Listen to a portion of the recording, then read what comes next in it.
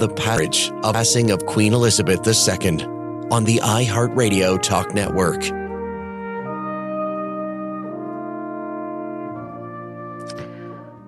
Good afternoon. I'm your host, Amanda Galbraith.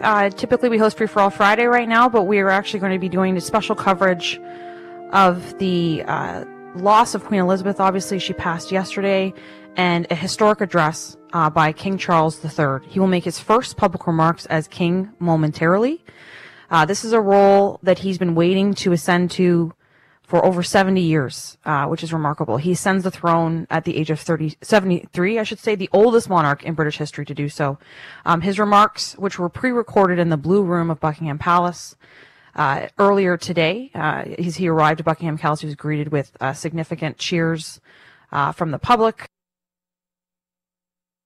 Mood in Britain right now, and he will be speaking publicly to the world, to the Commonwealth, for the first time since his mother's passing, which is, I think, a speech that many people are waiting for. I think part of what he's going to have to do today, candidly, is both speak to the incredible contribution his mother has made, something that people have been talking about for, since the last 24 hours, outpouring of support from around the world, as well as reassure the nation that he is up to the job, and reassure the nation and the Commonwealth that there will be stability.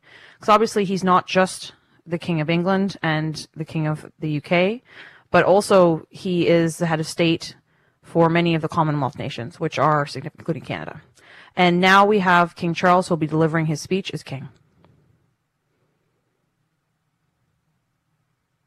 My beloved mother was an inspiration, an example to me and to all my family. And we owe her the most heartfelt debt any family could owe to their mother, for her love, affection, guidance, understanding, and example. Queen Elizabeth was a life well lived, a promise with destiny kept, and she is mourned most deeply in her passing. That promise of lifelong service I renew to you all today. Alongside the personal grief that all my family are feeling, we also share with so many of you in the United Kingdom, in all the countries where the Queen was head of state, in the Commonwealth and across the world, a deep sense of gratitude for the more than 70 years in which my mother, as Queen, served the people of so many nations. In 1947, on her 21st birthday, she pledged in a broadcast from Cape Town to the Commonwealth to devote her life, whether it be short or long, to the service of her peoples. That was more than a promise. It was a profound personal commitment which defined her whole life. She made sacrifices for duty.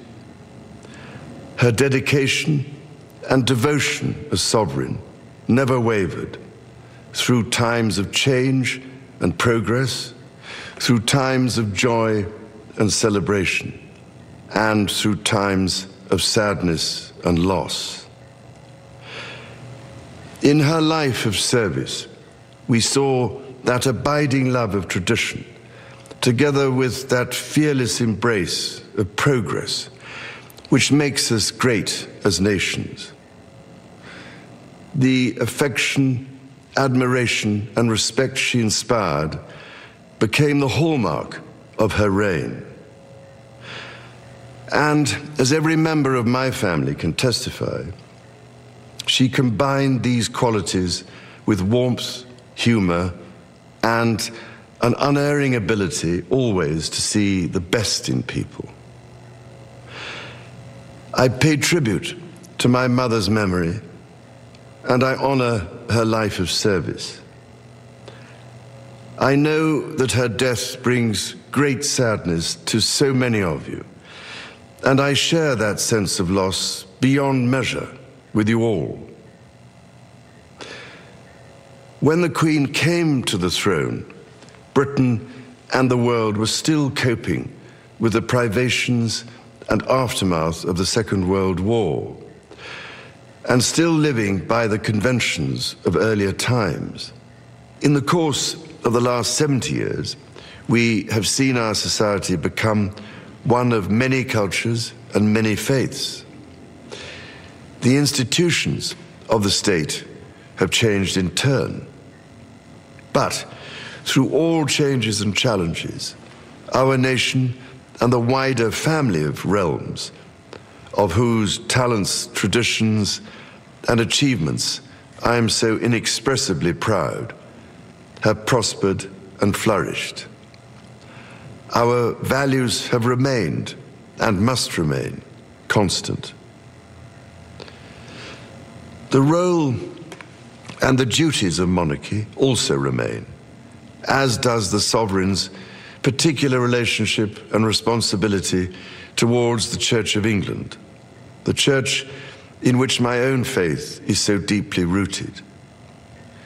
In that faith and the values it inspires, I have been brought up to cherish a sense of duty to others and to hold in the greatest respect the precious traditions, freedoms, and responsibilities of our unique history and our system of parliamentary government. As the Queen herself did with such unswerving devotion, I too now solemnly pledge myself, throughout the remaining time God grants me, to uphold the constitutional principles at the heart of our nation. And wherever you may live in the United Kingdom, or in the realms and territories across the world, and whatever may be your background or beliefs, I shall endeavor to serve you with loyalty, respect, and love, as I have throughout my life. My life will, of course, change as I take up my new responsibilities. It will no longer be possible for me to give so much of my time and energies to the charities and issues for which I care so deeply. But I know this important work will go on in the trusted hands of others. This is also a time of change for my family. I count on the loving help of my darling wife, Camilla. In recognition of her own loyal public service since our marriage 17 years ago, she becomes my Queen Consort. I know she will bring to the demands of her new role the steadfast devotion to duty on which I have come to rely so much. As my heir, William now assumes the Scottish titles which have meant so much to me. He succeeds me as Duke of Cornwall and takes on the responsibilities for the Duchy of Cornwall, which I have undertaken for more than 5 decades.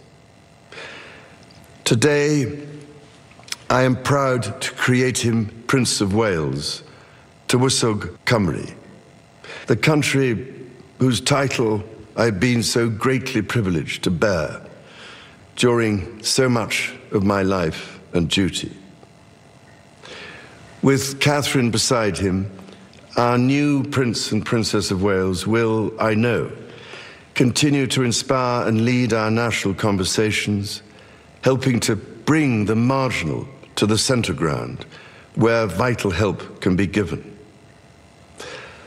I want also to express my love for Harry and Meghan as they continue to build their lives overseas. In a little over a week's time, we will come together as a nation, as a Commonwealth, and indeed a global community, to lay my beloved mother to rest.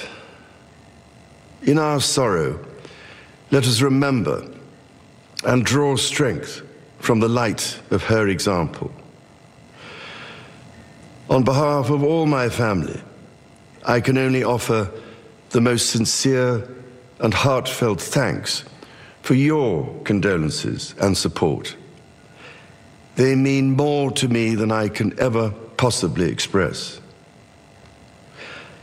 And to my darling Mama, as you begin your last great journey to join my dear late Papa, I want simply to say this: thank you. Thank you for your love and devotion to our family and to the family of nations you have served so diligently all these years. May flights of angels sing thee to thy rest.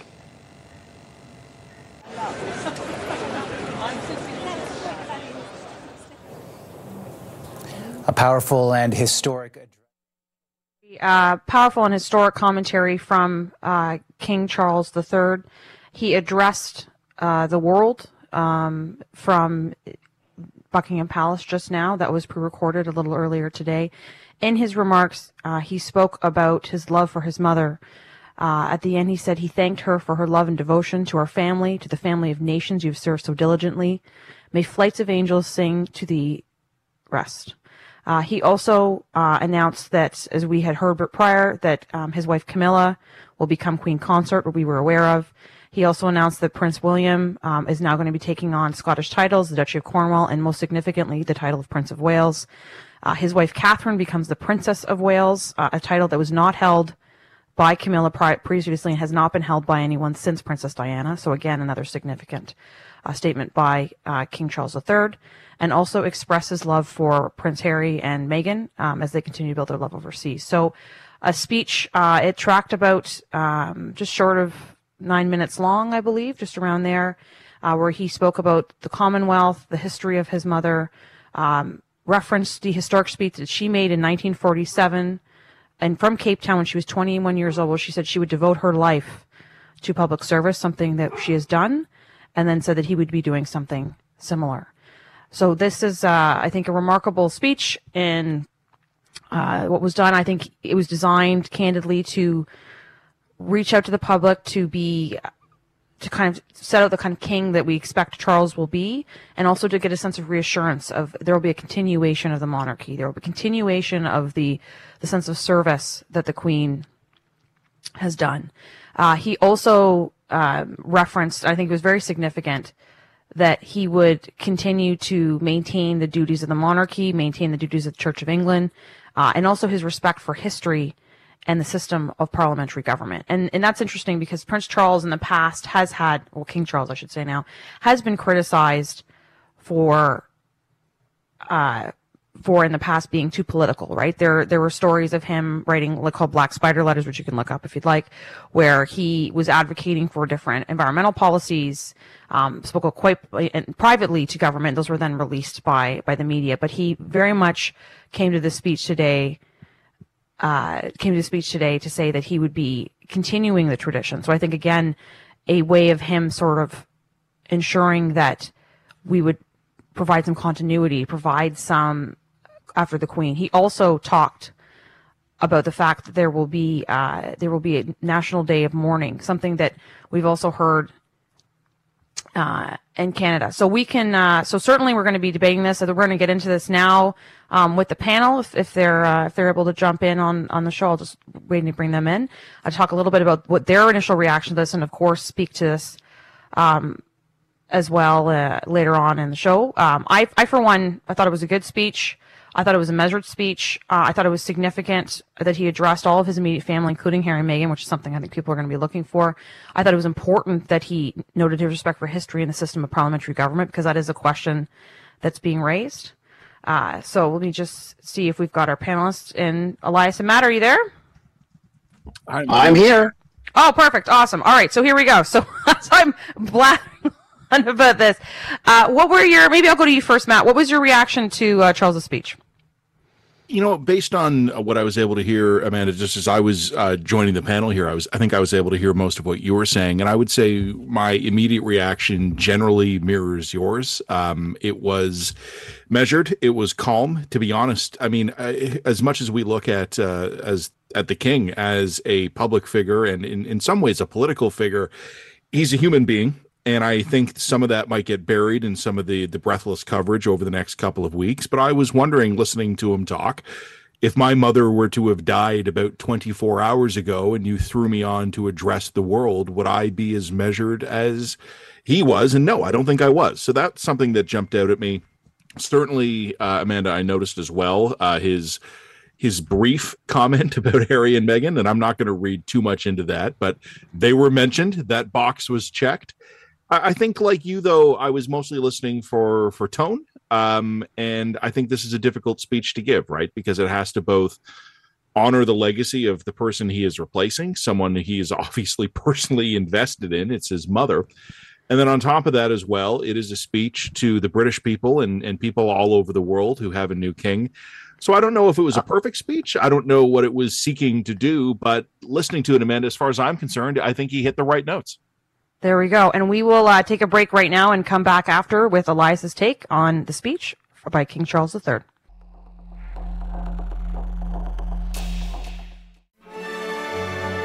You're listening to coverage of the passing of Queen Elizabeth II on the iHeart Radio Talk Network.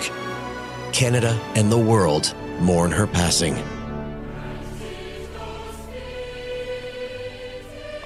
Welcome back to the show. I'm Amanda Galbraith, host of Free for All Friday, and this is a special edition of the show where we are covering the passing of Queen Elizabeth II and, of course, historic remarks that were just given moments ago by her heir and now the King of England and King of the UK style, King Charles III, I should say, not Prince Charles III. He delivered remarks from the Blue Room in Buckingham Palace. They were pre-recorded earlier today. He spoke for about 8 minutes, that's around 8 to 9 minutes, where he spoke about the warmth and humor of his mother, about the important role he's taking, about the duties of the monarchy, his commitment to the history and system of parliamentary government, and how he will now pledge himself, like she did, to uphold constitutional principles at the heart of his nation and, of course, of the Commonwealth countries. He also, as we should remember, is not just, and as was being pointed out before we had the break there by my panelist, Matt Gurney, today, he's also just lost his mother, right, which is, a thing that is incredibly difficult for anyone who's lost a parent. And at the end of his speech, this is what he said when he was saying goodbye to what he called his darling mama. And to my darling mama, as you begin your last great journey to join my dear late papa, I want simply to say this: thank you. Thank you for your love and devotion to our family and to the family of nations you have served so diligently all these years. May flights of angels sing thee to thy rest. So joining me today to unpack all of this is our regular panel on Friday. So we have Matt Gurney, journalist and co-founder of The Line, and Elias Makos, host of the Elias Makos Show on CJAD in Montreal, which airs from 9 a.m. to noon. Elias, what did you make of King Charles's remarks? Well, I don't want to sort of repeat what you and Matt have already said. I'll keep it brief on this end, because there's one goal for King Charles III: slow, steady, and you are the institution. King Charles himself is now the institution. And if he can manage to do that, he should be fairly successful. But I think for me, what I'm thinking about now, and I think, some people are already moving along this pathway, is like what we get now to what this means for Canada and a kind of reckoning for our country, because I'm already seeing, right, people calling for the literal impossible, changing the Canadian Constitution and the role of the monarchy in Canada. And, I want to point this out because yesterday we saw the Prime Minister speak about the Queen and her passing. You heard the emotion. You saw the tears in his eyes. I, for one, don't doubt that was very much real. But another thing that we're forgetting, and some people are pointing this out, and good for them, earlier this year, this country had an opportunity to really show how it felt about the Queen. The federal government had a great opportunity to show how it really felt about the Queen for the Platinum Jubilee. we did next to nothing. And I think this is a time for Justin Trudeau, the federal government, to talk about, well, how do we really feel about our institutions? And this is where I'm going, what I'm looking towards, because I think the federal government right now is very good at virtue signaling. And they were, earlier this year, they couldn't talk about the Queen and do things like give Canadian citizens medals in honor of the Queen's Jubilee, the Platinum Jubilee, because they couldn't crow about it on social media if they did, because they'd get so much flack because of colonialism and this and that. But yesterday, because the public was, feeling the death of the Queen, he could virtue signal. So he trots out there and he talks about the Queen's role, and he says what should have been said when she was still alive. So, I think this is where we're headed here. As I look at this Friday, that's what I'm looking at. I'm looking at what does this mean for our institutions? And Charles has a role to play in all this, to bring it right back to Charles, as I mentioned. He's the institution now. So how is he going to present himself as an institution that is worth keeping around for a whole bunch of people that would be inclined not to have him around? Yeah, and Matt, I think Elias that is where the conversation is going, right? I think it's been an interesting kind of two-step here as we kind of deal with the mourning of the Queen, and I think candidly, like broadly love for her across the country and around the world, with reckoning of the fact that Canada is a member of the Commonwealth. There's 54 countries around the world that are members of the Commonwealth, but only 14 of them still have the Queen or the King as the head of state, including Canada and Australia, for example. And that's been controversial. So I naturally think that will be part of the conversation the next, maybe not in the next week or starting in the next week, maybe Elias started it, and I think it's the right thing to do. How do you think, I guess, Matthew, how do you think that conversation will evolve? And what do you think Charles is going to have to do? Because I do think it's going to be a lot tougher to say King Charles in a couple weeks than it was Queen Elizabeth, or just the Queen. I think we have a habit of getting used to things faster than we sometimes give ourselves credit for. Right now, the monarchy is looming large in our lives because of the sad news of this week. And Amanda, as you say, a lot of us do have personal affection for Her late Majesty, and I think that is sort of clouding our view right now. My guess is that 2 weeks from now, we'll be like, oh yeah, we have a king now. And, the monarchy will retreat once more to the part in Canadian life where, to Elias's point, where the Platinum Jubilee comes and we basically ignored it, right? I don't know if this is a bug so much as a feature where we have a system of government that a lot of the time we can sort of benignly neglect without having to pay a huge toll for that. As long as King Charles doesn't do anything completely boneheaded, we'll probably be fine. And we will be able to continue to rely on the system of government that generally works. I understand. And, we already are seeing, you've both made the point already. We're already seeing the people jumping in with arguments that we should do this. We should take this as an opportunity to reform. Those suggestions are just completely delusional and bonkers. Canada does not have enough widespread desire or political consensus to reopen the Constitution. We are a country right now that is struggling with a collapsing healthcare system that we allowed to collapse. We can't even issue passports, but we think somehow we have the political bandwidth, and to be blunt about this, the political and cultural maturity to do a top to bottom re-envisioning of how our entire system of government's going to work. Look, there's 70% of this country that would not trust Justin Trudeau to do that. There is 70% of this country, and it's some of the same people and some of the different people who would not trust Pierre Poilievre to do that. There is no common consensus on these issues right now. So like I said, so long as the king doesn't do anything really, really dumb that forces us to talk about this again, we're going to go right back to ignoring it. People who have strong views on this will continue to have strong views on this, and we will continue to trundle along as a constitutional monarchy for two reasons. It basically works for us, and we're too incompetent to fix it. Actually, I'm like, yeah, true. Yeah, go right. A quick, Elias. We've got about to 45 seconds for you there. I'll just say what's interesting is, when Matt just said the king, I thought of Elvis Presley before I thought of King Charles. So that's one thing. And then let's not forget, to Matt's point, there's also Quebec. I mean, everything Matt said was valid. Now add on top of that you want to touch the Constitution? Well, bienvenue au Quebec, where, the Quebec government will not make that an easy thing. So that really is, it's not going to happen. Every time I talk to a constitutional expert, it's laughable to think that we'll be able to get around it. But I think we do have to make a decision here in the country as to just what role we want, because clearly earlier this year, the message was telegraphed by the federal Liberals that we want even a popular queen like Queen Elizabeth II to be as absent as possible from Canada and its institutions. Yeah, it's funny because I remember when the Diamond Jubilee was happening. I remember joking you could get those medals in like cereal boxes. They were going all over the country, and you couldn't find one if you were like an inspector looking for the platinum one. So I think it's a valid point and certainly an interesting one. And certainly we will continue to follow this story as it evolves on the show, as well as I think the interesting angle that Elias just brought up in Quebec and their role and their perspective on this. But the other point we're going to talk to after the break is there's a Quebec election in full swing, and this week Premier Legault apologized twice. Find out why next on Free for All Friday.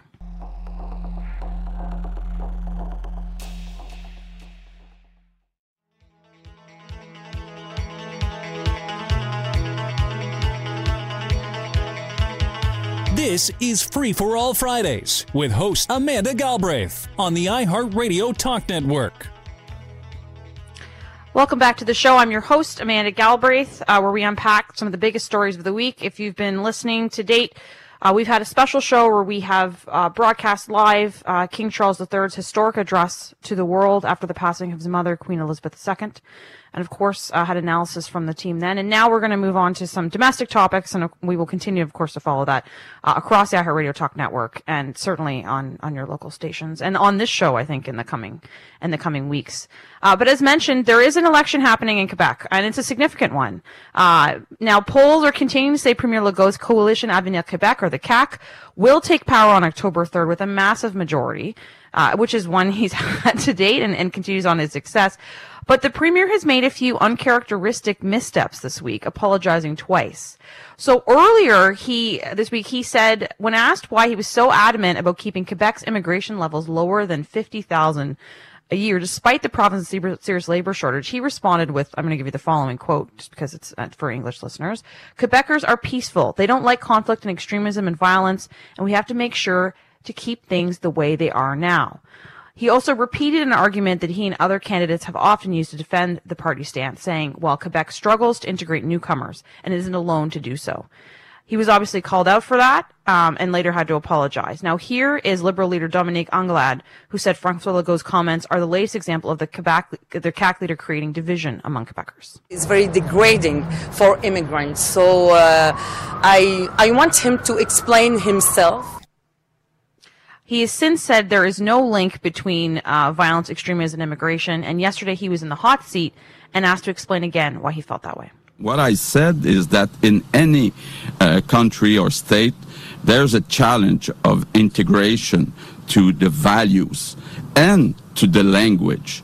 So when questions were asked about which values, I shouldn't have answered that because some people made a bad link between that and our immigrants. In Quebec, our challenge is really about the language, not about the values. Now, he also had to apologize this week separately for having, I quote, I'm not kidding, there was an English document on his campaign website detailing his government's accomplishments. He was called out for having an single English document on his campaign website, calling it an exception and saying the website is now in French only, other than, I believe they have something about COVID-19 on there in both languages. I'm going to go to you first, Elias, as our Quebec expert. So what's going on with Premier Legault here? He's like extremism and immigration. He doesn't like English. Like what's happening? And will this have any impact on the Quebec election results? Okay, let me try and go through as much of it as possible. I'll start off with the language front because I think it's a simpler issue to tackle. This doesn't matter who is in power in Quebec. It's been 50 years, Liberal, Parti Québécois, which is the traditionally separatist party, or now the CAQ in the new paradigm of Quebec politics. All of those governments have always been tough on English, okay? The CAQ has just continued on that front. The comical thing about this week is that in June, it was the Anglo media bashing the party. Hey, you don't have English on your website anymore. So for the election, they put the English on. The French media finds out. They do stories. Hey, you've got English on your website, and you keep saying that and you pass new laws to show that that French should be, the first language, and there shouldn't be inherent bilingualism in Quebec. So they got called out on it, and then they pulled the English off the website. I find it comical because it's a great example of how someone will always find a reason to criticize. But here's the one thing that has changed on the language front. I mentioned when it comes to Quebec and its leaders and its political parties in power, they're always going to be tough on English. That's what they do. But the federal government, where Justin Trudeau and his current liberal brand, they don't believe in the same things when it comes to bilingualism in Canada that we've seen from liberal classic, the Jean Chrétiens and the Paul Martins of previous liberal governments. In fact, they are actively right now planning for their new official policy on bilingualism in this country, saying our next policy will be asymmetrical. One thing for the rest of Canada, one thing for Quebec. And as an Anglo in Quebec, that's what's discouraging. What has allowed Anglos to live a fairly peaceful and productive life in Quebec is that no matter how hardline Quebec can be, we've always got a federal government standing on our side saying, you know what, Canada's bilingual, will always be bilingual. But now we have a governor general that doesn't speak French, which irks francophones to no end in this province. And to make up for it, the federal government's willing to throw Anglos under the bus all the time in this province, and that's what they're doing. Now, on the other topic here, immigration and all of that, I'll start off on that end with an interview I did on my show today. So I was doing an interview with a women's shelter, and they, for homeless women, they started in 1988. And as we're doing the interview, we're talking about what has been changing. And now what this women's shelter has to focus so much on finding people that speak different languages and finding people that know how to deal with immigrants from different, quote, cultural communities, right? And what François Legault was trying to do this week, what he was trying to do is have a 3-hour discussion on immigration and fit it into a 30-second soundbite.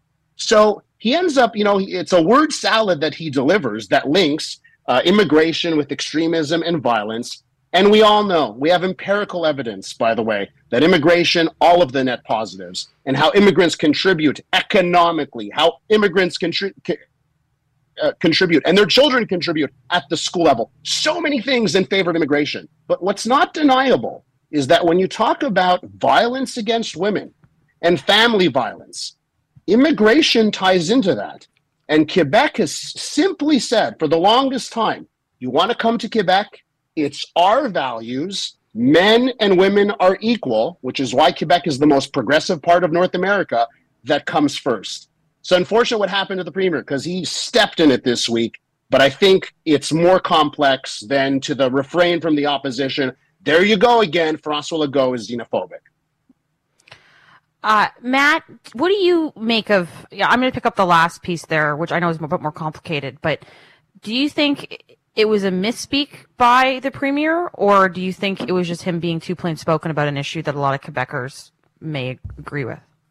Look, when someone says the sort of thing they've made a career out of saying and then claim it was a misspeak, I don't believe them. François Legault and the CAQ in general, and I say this with all admiration, have really settled upon what is proving to be an overwhelmingly successful policy in French politics, Quebec politics, French Canadian politics. Looking over the last couple of years, even during the pandemic, when on many important metrics, Quebec objectively fared worse than other jurisdictions. François Legault, he took some heat, he took some hits, his poll numbers suffered, but nothing like the chaos we saw in Ontario, in Queen's Park, where sort of the second worst Canadian jurisdiction was. This is a guy who has figured out a winning formula, which is antagonistic towards the Anglos, antagonistic towards other forms of religious or cultural minorities, but towing a line that is sort of just barely on side with being welcoming and inclusive so that some of those people can hold their nose and vote for them anyway because they like the economic policies here. I don't have to like the strategy to admire its success. I don't pretend to be an expert in Quebec politics here, but as a guy on the outside looking in and always watching Quebec politics with interest because it's interesting, Quebec and Alberta are the most interesting provinces in this country by a country mile. I see that Legault has the formula. Set aside sovereignty, minimize the national elements, and go hard on the identity stuff, whether it's linguistic identity or cultural identity or religious identity. I wish it wasn't as effective as it's proving, but the numbers and the voters are just, I mean, whatever I want to think about it, it's working. I just want to say, to jump in right at the end, I know we're limited on time. You know, this is a classic rest of Canada view.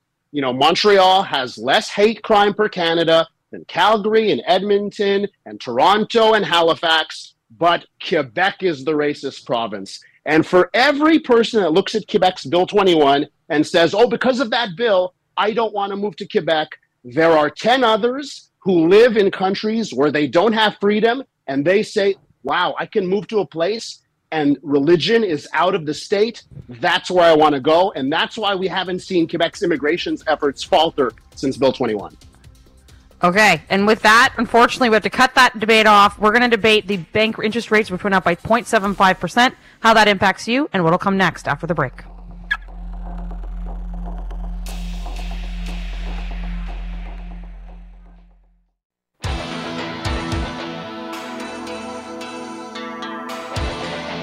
You're listening to Free for All Fridays with host Amanda Galbraith on the iHeart Radio Talk Network. Hello and welcome back to the show. I'm your host, Amanda Galbraith, where we dig into the biggest stories of the week across the country with some of the smartest people, some journalists, talkers, iHeart Radio hosts, and today we have two excellent guests contributing: Matt Gurney, journalist and co-founder of The Line, and Elias Makos, host of the Elias Makos Show on CJAD in Montreal, which airs from 9 a.m. to noon. Now, it's been a very heavy news week and a busy news week this week. So, in particular, this story, I think, grabbed global attention. A 4-day manhunt ended yesterday with the capture and death of the second suspect, Miles Sanderson, in the mass stabbing that killed 12 people and injured 18 others in James Smith Cree Nation. Now, Sanderson was found south of Rosthern, Saskatchewan, driving along the highway in a stolen truck. Here's RCMP Commissioner Rhonda Blackmore providing some more details. Shortly after his arrest, he went into medical distress. Nearby, EMS were called by police to attend the scene, and he was transported to a hospital in Saskatoon. He was pronounced deceased at the hospital. Blackmore further said she can't speak to why Sanderson died. It's just something I can't speak to the specific manner of death. That's going to be part of the autopsy that will be conducted. There is now, of course, a specific investigation into the circumstances of his death. But it's been interesting to watch the story evolve, obviously, because one, this happened 5 days ago. It made national news, international news, and in comparison to, there's been comparisons drawn to what's happened in Nova Scotia, right? And all of the dangers there. Now, the community here was warned relatively quickly that a killer was on the loose. They issued a dangerous persons report within 2 hours. The RCMP have held regular press conferences. So it's much more aggressive than what we saw in Nova Scotia, which sort of brought me forward and wanted to ask the panel, and I'm going to go to you first, Matt. Do you think the RCMP have learned lessons from Nova Scotia here, or do we think that was an aberration and this is actually just much more in keeping with what we should expect from our police service? You know, that's actually a really interesting question, and it's something I'm writing about right now, so I don't want to give everything away, but I mean, here's a bit of a spoiler. One of the interesting things that has come out of the aftermath of the Nova Scotia shooting, including at the recent inquiry, where we've had federal testimony on Parliament, we also have the Mass Casualty Commission unfolding in Nova Scotia, is recent comments by National RCMP Commissioner Brenda Lucki, who commented that to date, there have been no changes to doctrine, training, equipment in response. And she was widely criticized by that, and I think rightly. And then we have this incident in Saskatchewan. So, Amanda, I don't know how to answer your question. I don't know if Nova Scotia was sort of an unusual, inexplicable failure, or I don't know if local commanders in Saskatchewan, in the absence perhaps of national top-level direction, basically said, how would we respond if this was us? What would we have done if this was us? Because institutions are hard to change, but individuals within them can read the newspaper and watch the nightly news and to see, wow, our colleagues in Nova Scotia are getting killed for this. When the attacks in Saskatchewan began, there was a delay of about an hour, I think a little bit more, and then Saskatchewan activated its emergency broadcasting and alert system and began to warn local communities.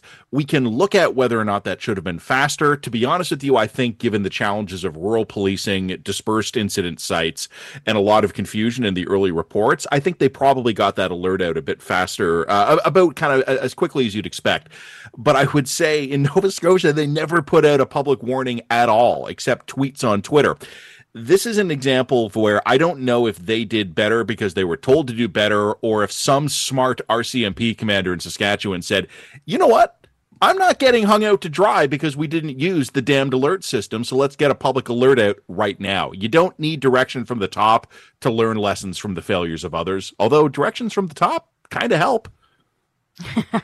Elias, I also, because we talked about it on the show a couple weeks ago when Brenda Luckie did her testimony where she said nothing has changed. And I was like, how is that possible? Mm-hmm. It's been 18 or 20, I forget, almost 2 years since the Nova Scotia incident. So, and when this happened, I wanted to look into it because I was just curious, in fact, has there been criticism of the RCMP? And there really hasn't been. So do you think, what's your take? Is it lessons learned here, or do we have some smart RCMP officers in Saskatchewan who just knew what they were doing?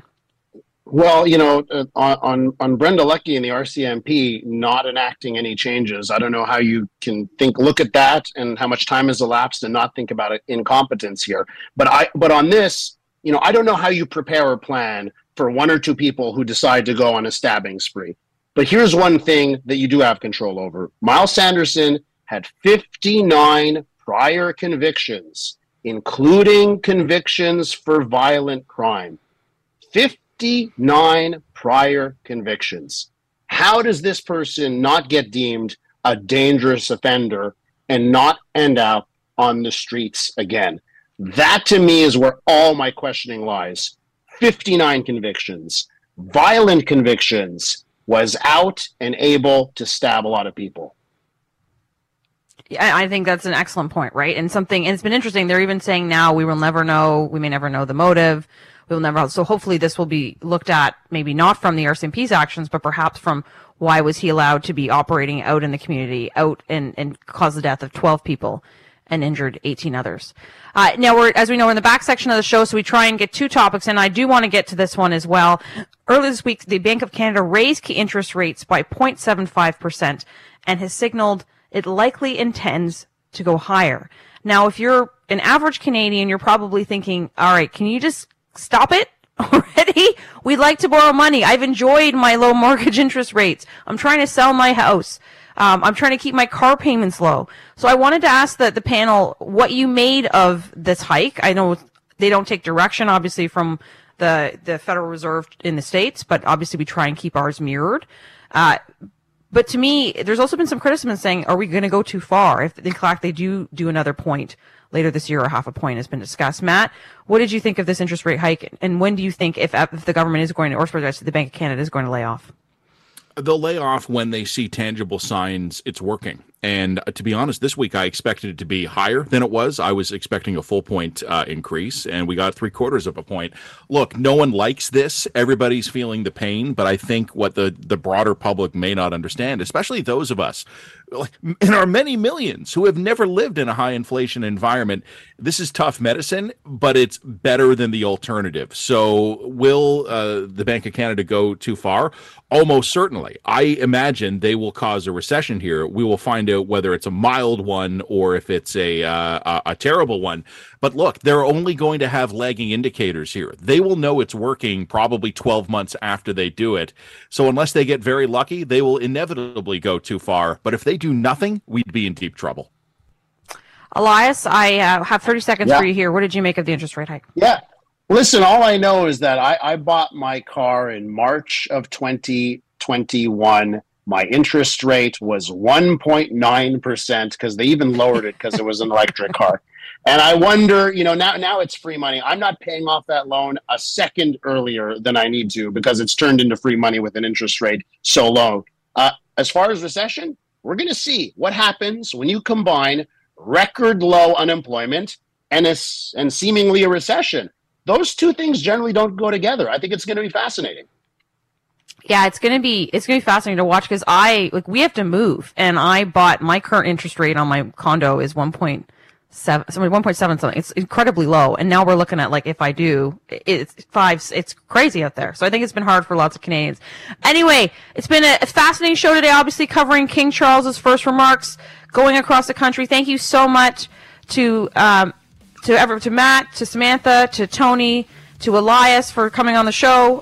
I'm Amanda Galbraith. We will see you next Friday.